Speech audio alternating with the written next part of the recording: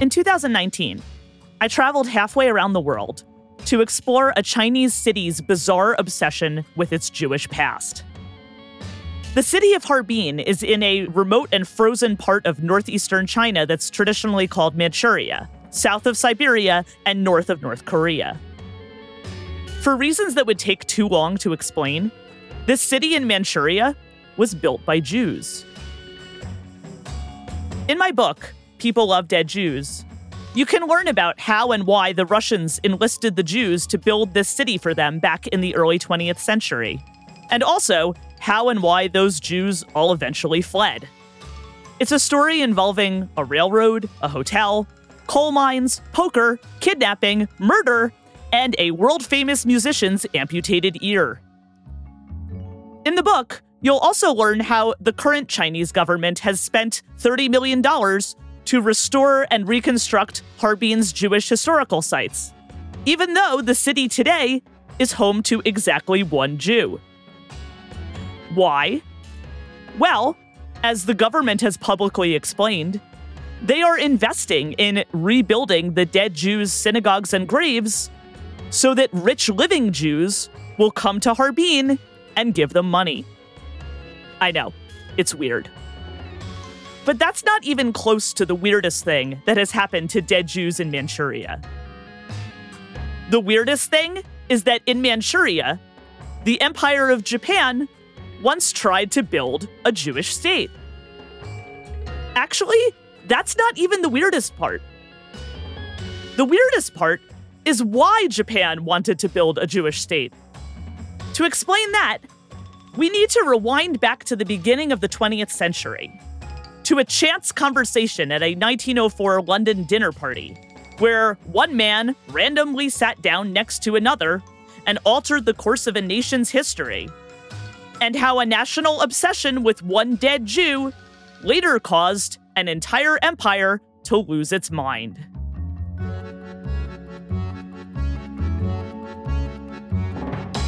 Our story today is about the worldwide reach of an absurd conspiracy theory, and about how otherwise intelligent people can come to believe the most ridiculous things.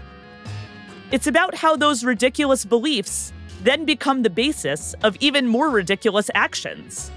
And then, in the final twist, how those ridiculous actions are then reimagined years later to show how everyone's heart was in the right place all along. And in that, this story is, unfortunately, not that weird at all. I'm Dara Horn, and this is Adventures with Dead Jews.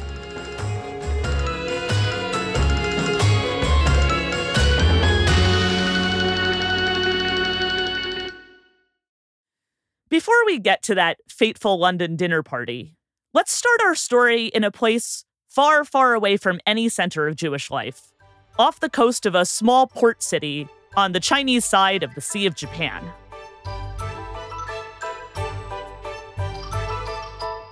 On the night of February 8th, 1904, the Imperial Japanese Navy launched a surprise attack on a Russian fleet at Port Arthur, Manchuria's only warm water port. Japan started this war, but soon Japan was losing badly. After months of heavy losses, they still had plenty of manpower. What Japan didn't have was cash. The Japanese military desperately needed war supplies, but no one would lend them the money to buy any. The situation was desperate enough that Korekiyo Takahashi, the deputy governor of the Bank of Japan and later Japan's prime minister, personally traveled around the world to New York and then to London to beg for loans from private banks.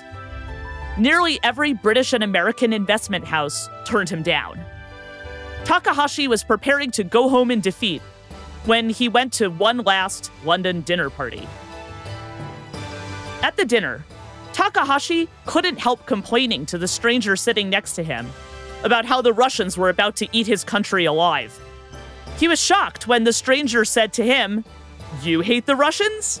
I hate the Russians. How can I help?"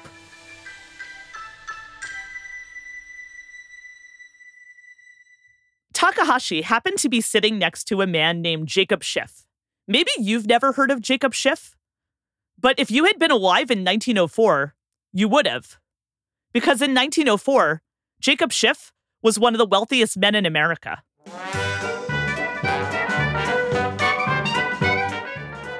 Schiff was born in Frankfurt to a religious Jewish family, descended from several centuries worth of renowned rabbis. But his life took him in a different direction.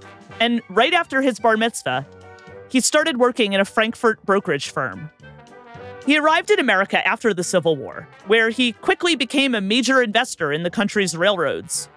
Soon there was hardly a railroad line in America that hadn't been financed by Jacob Schiff, including everything from the Union Pacific Railroad in California to the Pennsylvania Railroad Tunnel under the Hudson River, in which I've personally been stuck too many times to count.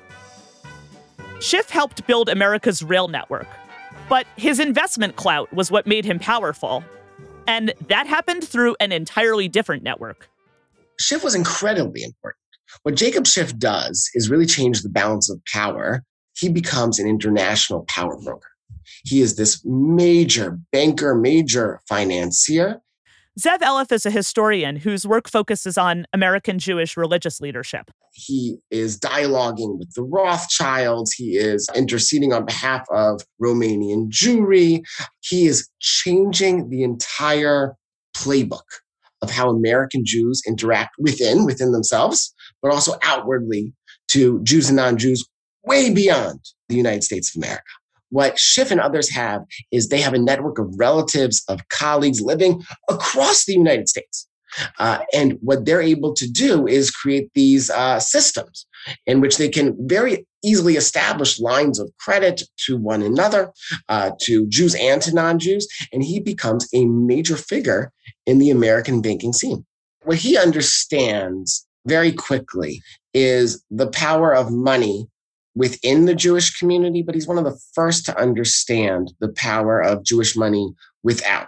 And so to make political alliances at the White House, on the Senate level, on local government levels. In 1904, Schiff was running one of New York's most powerful investment firms. He was also still seething over the Kishinev pogrom, a horrific massacre of Russian Jews the previous year. There is a spike in awareness of anti-Semitism or anti-Jewish violence in the 1880s. Really after the assassination of Tsar Alexander in 1881 and a series of pogroms, Kishinev pogrom in 1903 most glaringly. Schiff had been lobbying President Teddy Roosevelt to protect the Jews by sanctioning Russia. What Jacob Schiff recognizes is that internationally, the power of the dollar has reached an all-time high. Other governments are looking to American banks for loans. And he has the ability to invest and inject his politic into those discussions. He's not just doing it himself, but he's also bringing the Rothschild family into these discussions. Roosevelt didn't listen to Schiff, but Takahashi did. And suddenly, Schiff had a brilliant new way to stick it to the Tsar. To many outsiders, this only perpetuates a certain perception of Jewish money and Jewish power. But in some sense, this is very much the first time that what Schiff is able to do is to broker these discussions. He's able to lace his politic with his business so powerfully. And particularly in the Russian case, they're looking for American banks to offer them loans, to finance wars, to finance investments. And Schiff is front and center of these discussions. The Russians need the loans. The Japanese need the loans to finance the war. And Schiff resoundingly is in favor of supporting the Japanese effort on behalf of the fact that Jews aren't treated all that nicely in Russia.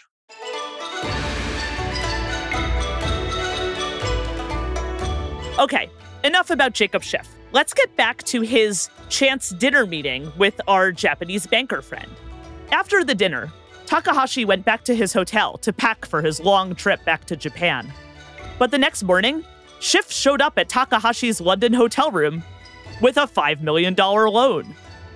Soon he expanded that to $200 million, or over $4.5 billion today. It's an unavoidable discussion. The fact that you have Jewish wealth somehow mediating very much the outcome of this war Jacob Schiff played into certain tropes, certain motifs of Jewishness that were none too kind.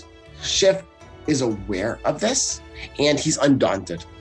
He's aware that he fits so unkindly into this idea, into this Shylockian conception of a Jew, and yet he goes on. By the following year, Japan had won the war, thanks to the cash from Jacob Schiff. And Jacob Schiff was suddenly big in Japan. The Japanese emperor bestowed on Schiff the Order of the Sacred Treasure and the Order of the Rising Sun, the Japanese equivalent of being knighted. Schiff was the first foreigner to receive this honor in person from the emperor in the imperial palace. Schiff was a Japanese national hero, and soon he was also a household name. Japanese newspapers spread the word about how Schiff had single-handedly saved their country, and they explained to the public that it had all happened because Schiff was a Jew. You might think that a country that was single-handedly saved by a Jew would be inclined against anti-Semitism, and especially a country like Japan, where very few Jews have ever even lived. Well, you would be wrong. Instead, the opposite happened. And this is where our story gets really strange.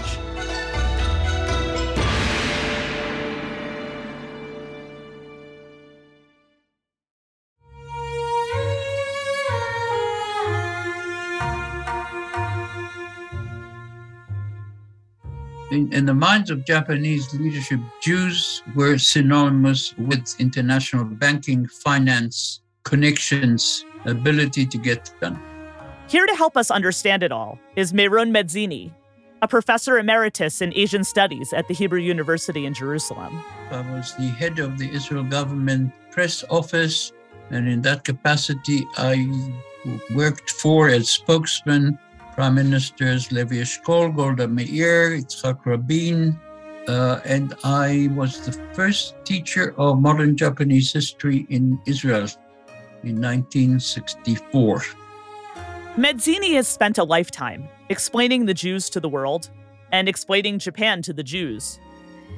But for him, the subject is also personal. My father was born in Siberia, in the city of Irkutsk, 1897. And he grew up there, apparently a well-to-do family, and the family decided to send him to high school in China, in Manchuria. Yep. His dad was one of those Russian Jews who wound up in the Jewish-built city of Harbin. But he didn't stay there. And being a high school graduate, became an officer in the Tsarist army. But he was also a Zionist. He believed that Jews should eventually have their own state. And therefore, he was both an officer in the Tsarist army and a Zionist. At some point, he attended a Zionist meeting in Moscow, late 1917, after the revolution, early 1918. And then he went back to Siberia. Apparently, he foresaw what was going to happen. He escaped from Russia back to Manchuria, and then he lived in Japan for a year. Then went on to China for several weeks and ended up in what was then Palestine in late 1919. It was in Palestine that his father's life intersected with our story today. But to understand how that happened, we first have to stop in Siberia for another face-off between Russia and Japan.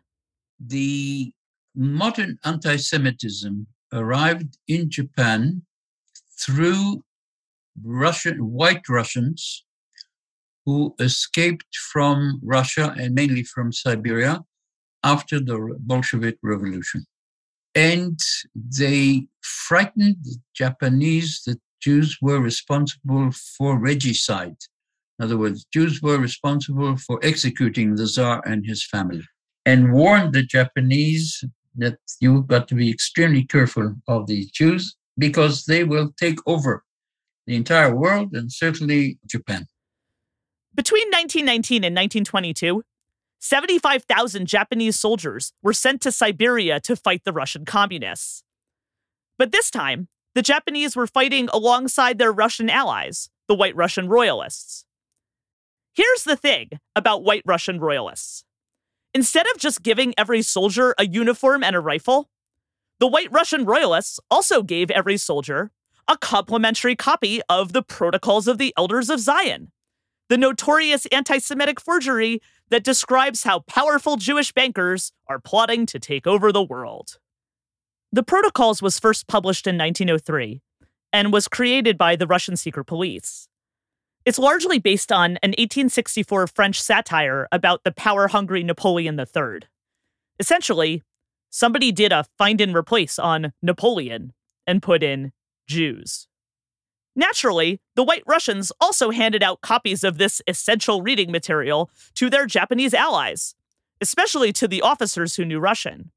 Those Japanese officers read this book, and they remembered Jacob Schiff. Jacob Schiff had died in 1920, leaving many legends behind him. Now, this revered dead Jew was suddenly catapulted out of the realm of reality and into a very believable myth. To the Japanese, the Protocols story about the rich Jews manipulating the fate of nations in secret deals over lavish dinners and in smoky hotel rooms, it didn't sound like a crackpot conspiracy theory. It sounded like a fact. In the Japanese army, they started asking questions. What do we know about Jews? Who are these people? What do they want? Two Japanese military officers in Siberia, Army Major Norihiro Yasue and Navy Captain Kurashige Inuzuka, were so fascinated by this new information that when they returned to Japan, Yasue translated the protocols into Japanese, with 80 pages of notes. For Japanese readers, this news about an international Jewish bankers conspiracy did not contradict the fact of Jacob Schiff's nation-saving loan. On the contrary, it explained it. Army Major Norihiro Yasue was particularly obsessed with the protocols, especially the part about how the Jews were secretly corrupting the youth of the world. Yasue was from an old samurai family from northern Japan, and he was disturbed by how young people all over Asia seemed to be turning against their elders, not to mention their emperors. After he translated the protocols, Yasue used the book to convince Japan's foreign ministry to open a special office just to study this international Jewish conspiracy. He and Navy Captain Inuzuka, who was also the son of a samurai, would of course contribute their expertise. And that is how these two officers became officially employed as Jewish experts by the Empire of Japan. And they remained specialists in Jewish affairs all through the Second World War. It's almost 25 years. The Japanese government loved the idea of having a special office just to keep track of the Jews. In fact, they loved it so much that they created a worldwide intelligence gathering operation just to stay on top of this dangerous threat. They ordered Japanese consulates in every country around the world to collect information about the Jews. And when I say collect information about the Jews, I'm talking about collecting local synagogue newsletters and mailing them back to Tokyo, where Jewish experts like Yasue and Inuzuka could study them for evidence of the Jews' elaborate schemes. Somehow the synagogue newsletters about bagel brunches didn't provide all the information the Japanese wanted. But they did show that Jews around the world seemed very eager to send their Jewish money to Palestine. In light of this new intelligence, the Japanese Foreign Ministry did something so bonkers that I can't believe it actually happened. In 1926, they sent Major Yasue on an all-expenses-paid fact-finding mission to Palestine to investigate the Jewish conspiracy himself. And thus, Major Yasue embarked on his own personal birthright tour. He would travel to Palestine, and not only to Palestine, to other places, and I think he ended up in Germany as well, and have a look and see what these Jews are up to.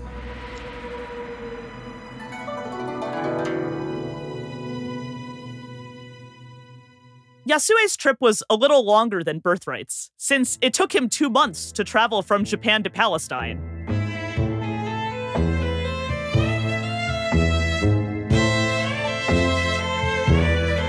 Once he arrived, he spent 5 weeks collecting intelligence instead of just 10 days. But otherwise, it was remarkably similar.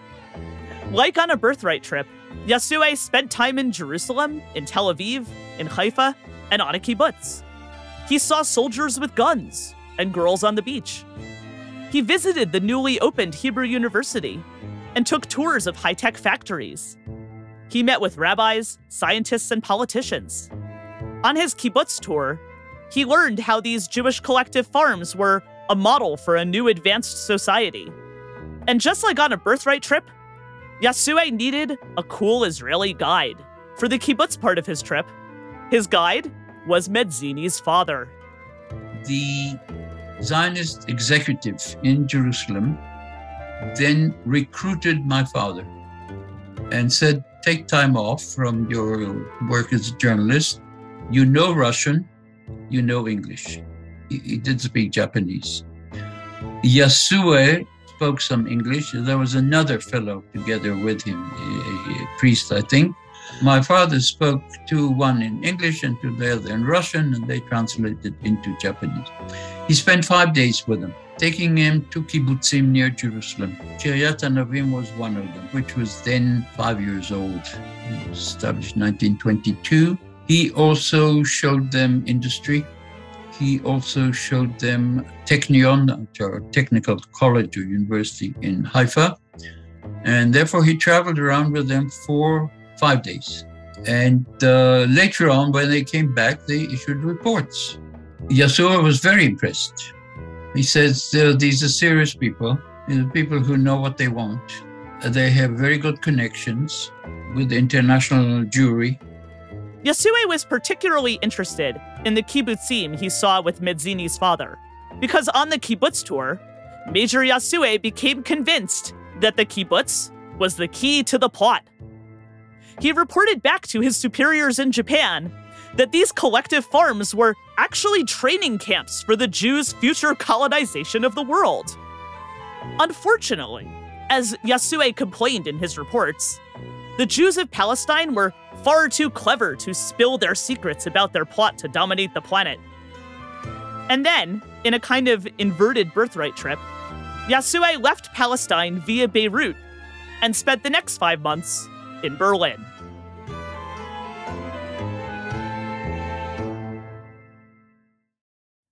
Major Yasue went home with a lot to think about, and an idea began brewing in his mind. It was clear to him now that the Jews were diabolically clever. But surely, he imagined, the Japanese could use that cleverness to their imperial advantage.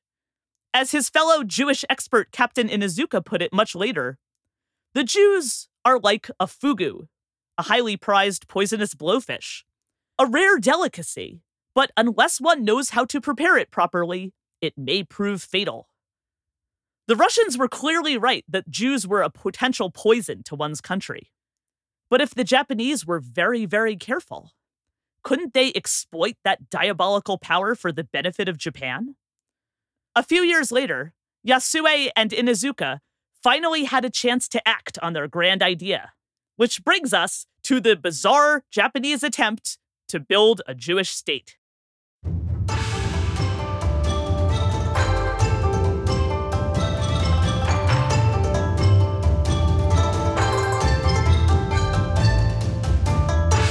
By 1932, Japan had conquered 600,000 square miles of the vast, frigid, underpopulated, and resource-rich region of northeastern China called Manchuria.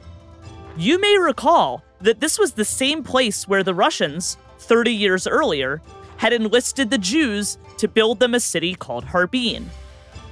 Like the Russians before them, the Japanese realized that they needed talented people, preferably people with money, to run Manchuria efficiently and extract its resources. Like the Russians before them, they knew who they wanted. After the Nazis took over Germany in 1933, there was suddenly a supply to match their demand. Thousands of German Jews were already racing to one of the few places in the world that would take them, Shanghai.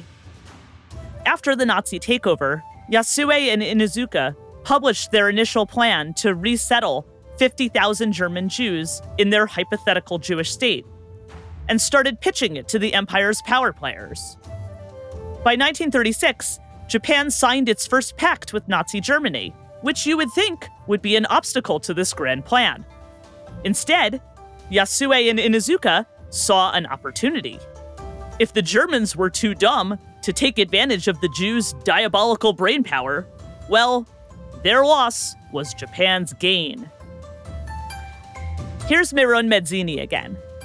Some senior Japanese officials in Manchuria came to the conclusion that Manchuria has to acquire a great deal of foreign investments as well as foreign experts in order to deal, in order to rebuild, in order to revive the economy of Manchuria. Among some Japanese officials, especially in the Southern Manchurian Railway, which was a Japanese-controlled company, somebody probably raised the issue, why don't we organize 50,000 German Jews who would come to Manchuria? They will be skilled, educated, experienced people, and hopefully they will bring some money with them. And we'll settle them in Manchuria, and they will help us build the economy of Manchuria. And this will look very nice in America as well. Thanks to their many years of research, the Jewish specialists, Yasue and Inuzuka, had a much bigger vision than the Russians ever did. They weren't going to lure thousands of Jews to Manchuria just to build a city or manage some coal mines. No, they were going to beat the Jews at their own game of three-dimensional chess. After his time in Palestine, Yasue knew how badly the Jews wanted their own country. And because of his extensive scholarship on the international Jewish conspiracy, he also knew that Jews in America were secretly running the world.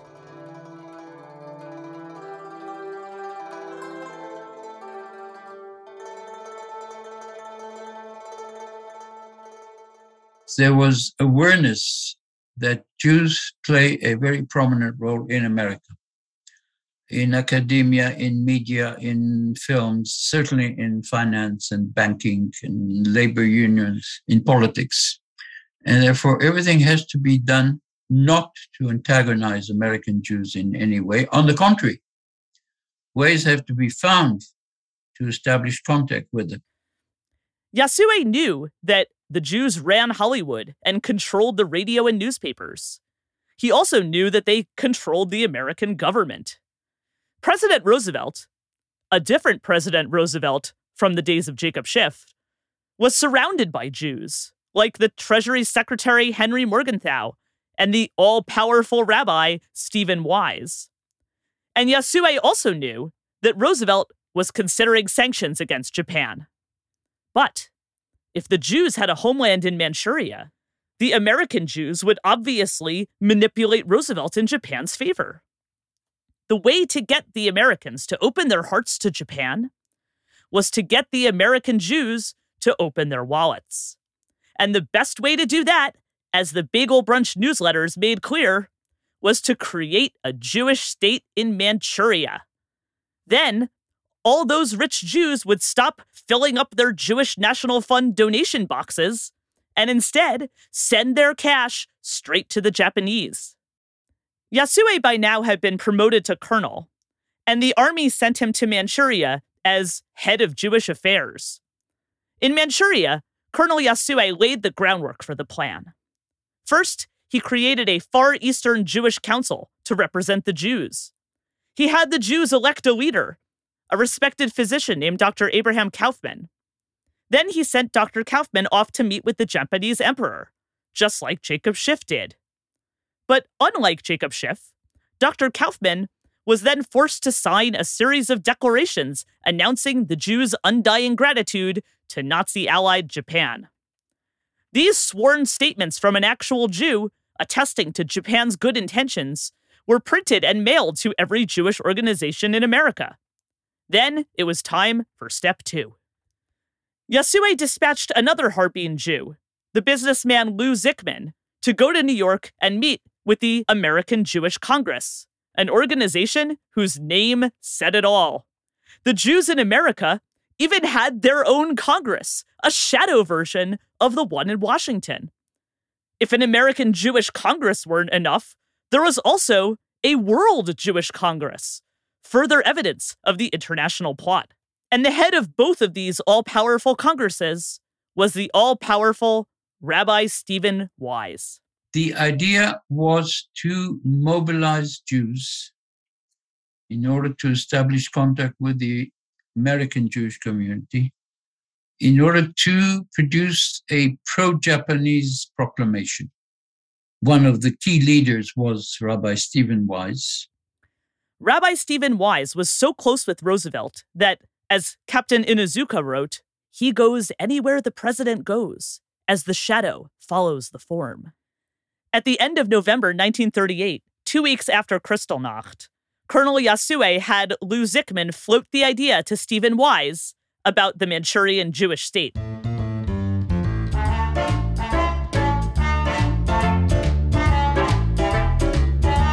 Yasue and Inuzuka weren't entirely wrong about Stephen Wise.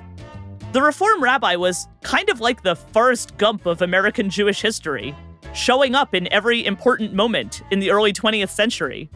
He was friends with President Woodrow Wilson and also with Franklin Roosevelt. Both presidents often consulted him on Jewish affairs, making Wise a player in 2 world wars. Here's American Jewish historian Zev Elef again. So Stephen Wise was another figure who is undaunted, and here's another person who doesn't fit into a mold.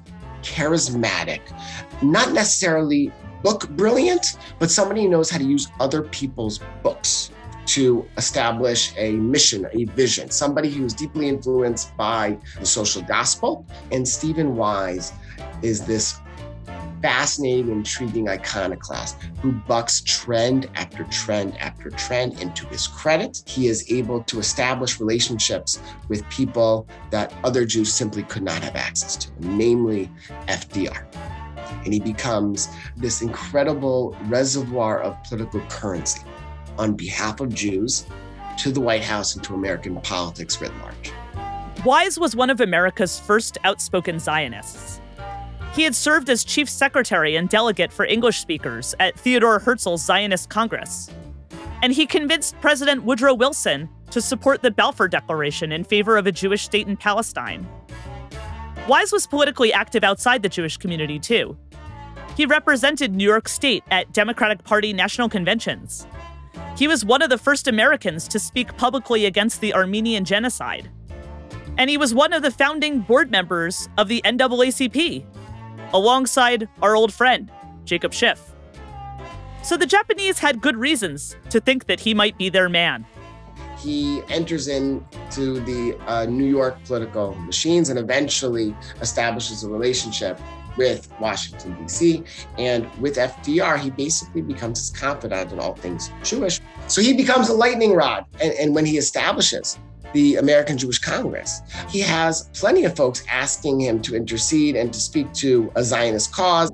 Wise is probably one of the 5 most well-connected Jewish figures in America of the 20th century. I don't know who the other 4 are. He understands the ability to mobilize through agency, through organization. He understands the importance of brokering the deal. But one thing Japan's Jewish experts didn't know about Stephen Wise was that people were always approaching him with crazy plans to build a Jewish state. And unless that crazy plan was for the land of Israel, Stephen Wise always said no, as loudly as possible. He'd already spoken out against a plan for a Jewish state in Uganda, and another one in Suriname. About the Jewish activist who'd been scouting land in Suriname, Rabbi Wise publicly announced, I personally believe that he needs to be lynched, or hanged and quartered, if that would make his demise more certain. In fact, the Manchurian Plan wasn't even the only crazy plan for a Jewish state that came across Wise's desk that week. That same week, Roosevelt's Secretary of the Interior, Harold Ickes, proposed a plan to resettle German Jewish refugees in Alaska. Like Manchuria, Alaska was vast, frigid, remote, and underpopulated, a perfect dumping ground for Jews. Ickes floated this idea to Rabbi Wise, who turned it down. As Wise put it, he did not want to, quote, leave a wrong and hurtful impression that Jews are taking over some part of the country. Of course, that was exactly the impression that Jews had left with Japan. Wise refused to meet with the Manchurian Jew Zickman. And Wise basically said, I'll have nothing to do with you, nothing to do with this concept. I don't think the Americans were interested at all. Wise's only letter to Zickman said, I think it is wholly vicious for Jews to give support to Japan, as truly fascist a nation as Germany or Italy.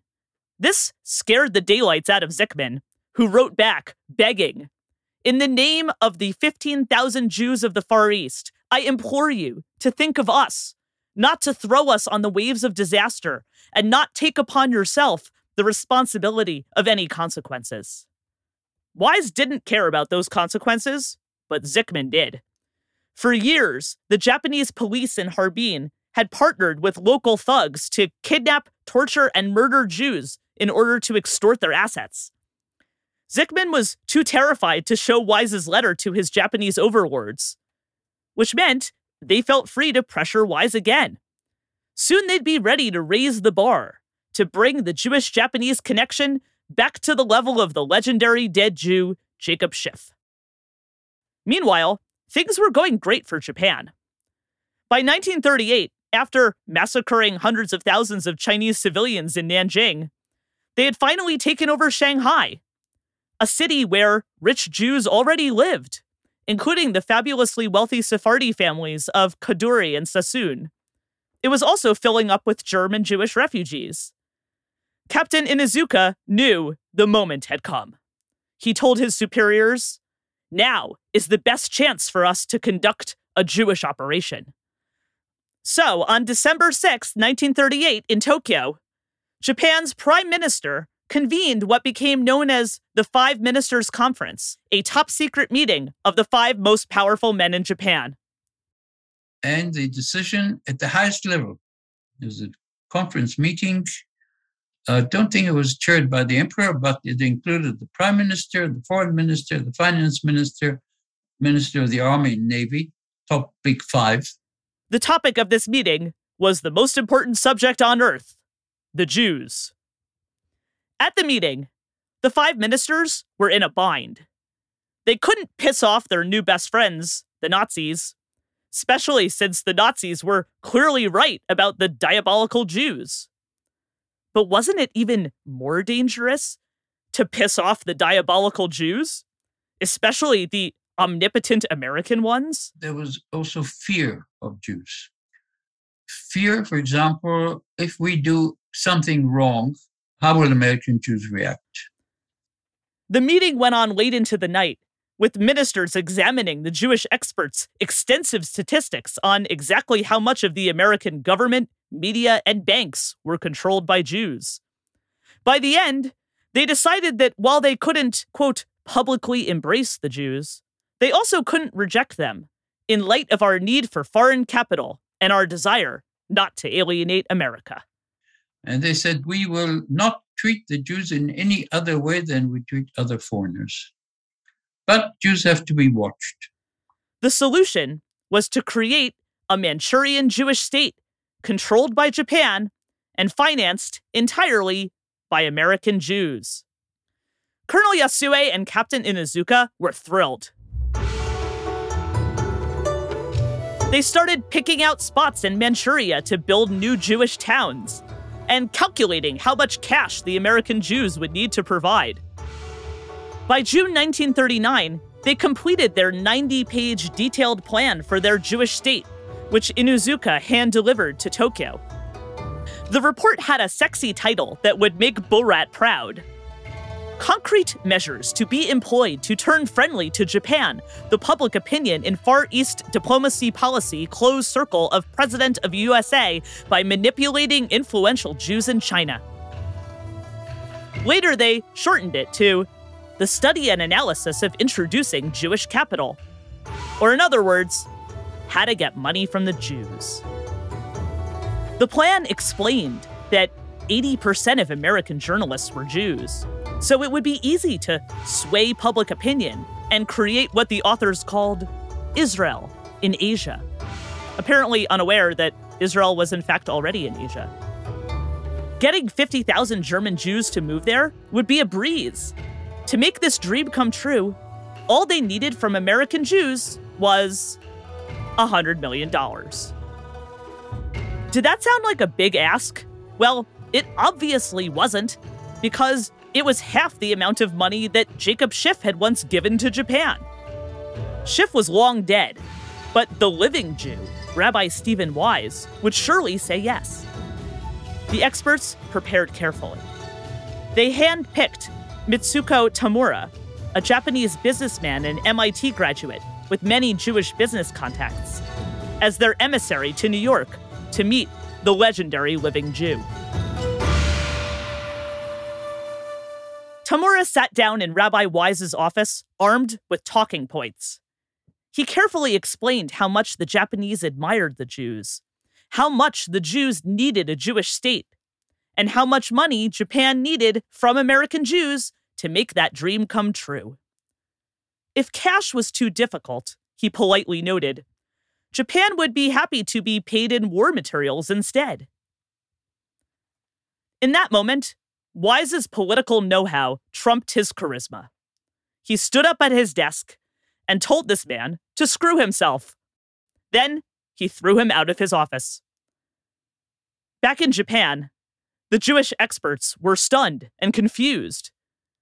They asked themselves, why didn't it work? They did not ask themselves the more obvious question. Was it possible that their 20 years of diligent research had been based entirely on a lie?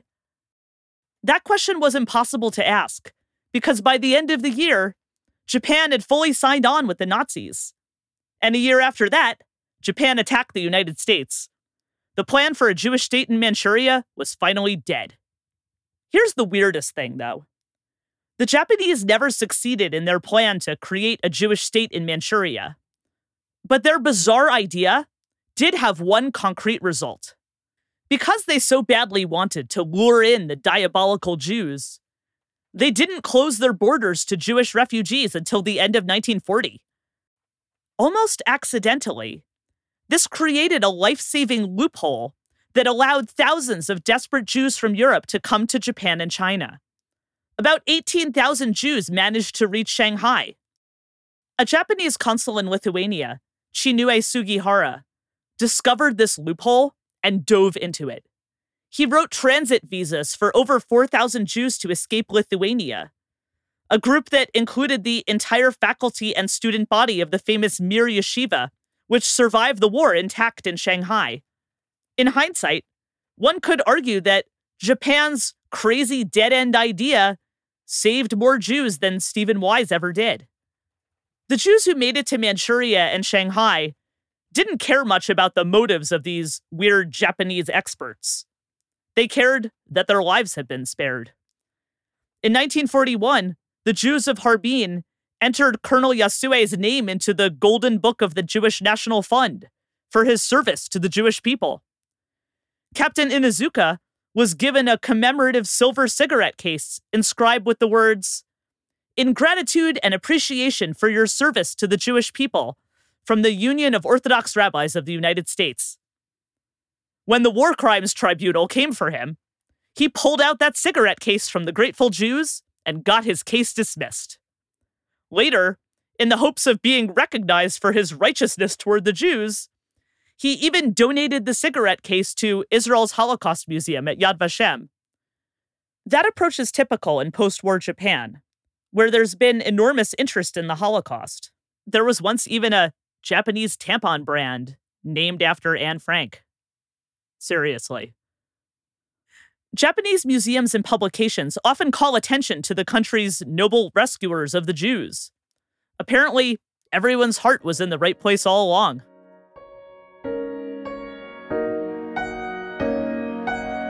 Weirdly, the only person who saw through it was Colonel Yasue, the man who once went all the way to Palestine to learn about the Jewish threat. As it turned out, he was a samurai to the end. When the Russians conquered Manchuria in 1945, he could have returned home to Japan.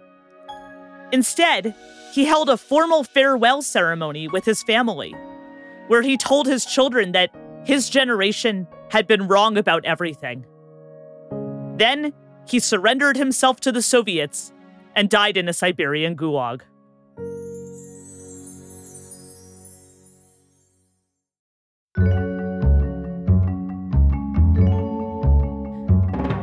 Sometimes I wonder what Yasue was thinking during his 2 long stints in Siberia. The first time when his Russian allies gave him that amazing book that changed his life. And then the second time, dying in a gulag after basing his entire career on a lie. How could someone so thoughtful and curious have been so entirely fooled? How could a whole empire have been so entirely fooled? How could so many people, for years upon years, have been so completely blind to reality? Was it all just because of that one dead Jew, Jacob Schiff? Jacob Schiff was a brilliant financier, but his goal wasn't world domination. It was generosity. His enormous philanthropic gifts helped build the American middle class. He also created many institutions that sustain American Jewish life today. He was a religious man, one who recited prayers every morning until the day he died. Schiff's favorite verse from the Torah, Numbers 11:29, is the exact opposite of what you'd expect from a powerful Jewish banker trying to dominate the world. He loved to quote it frequently because, ostensibly, he knew that most people don't particularly have a great vision or plan for the future, and most people aren't all that wise. In that verse, the Torah says, "If only all the Lord's people were prophets." If only the Japanese had been a little more skeptical.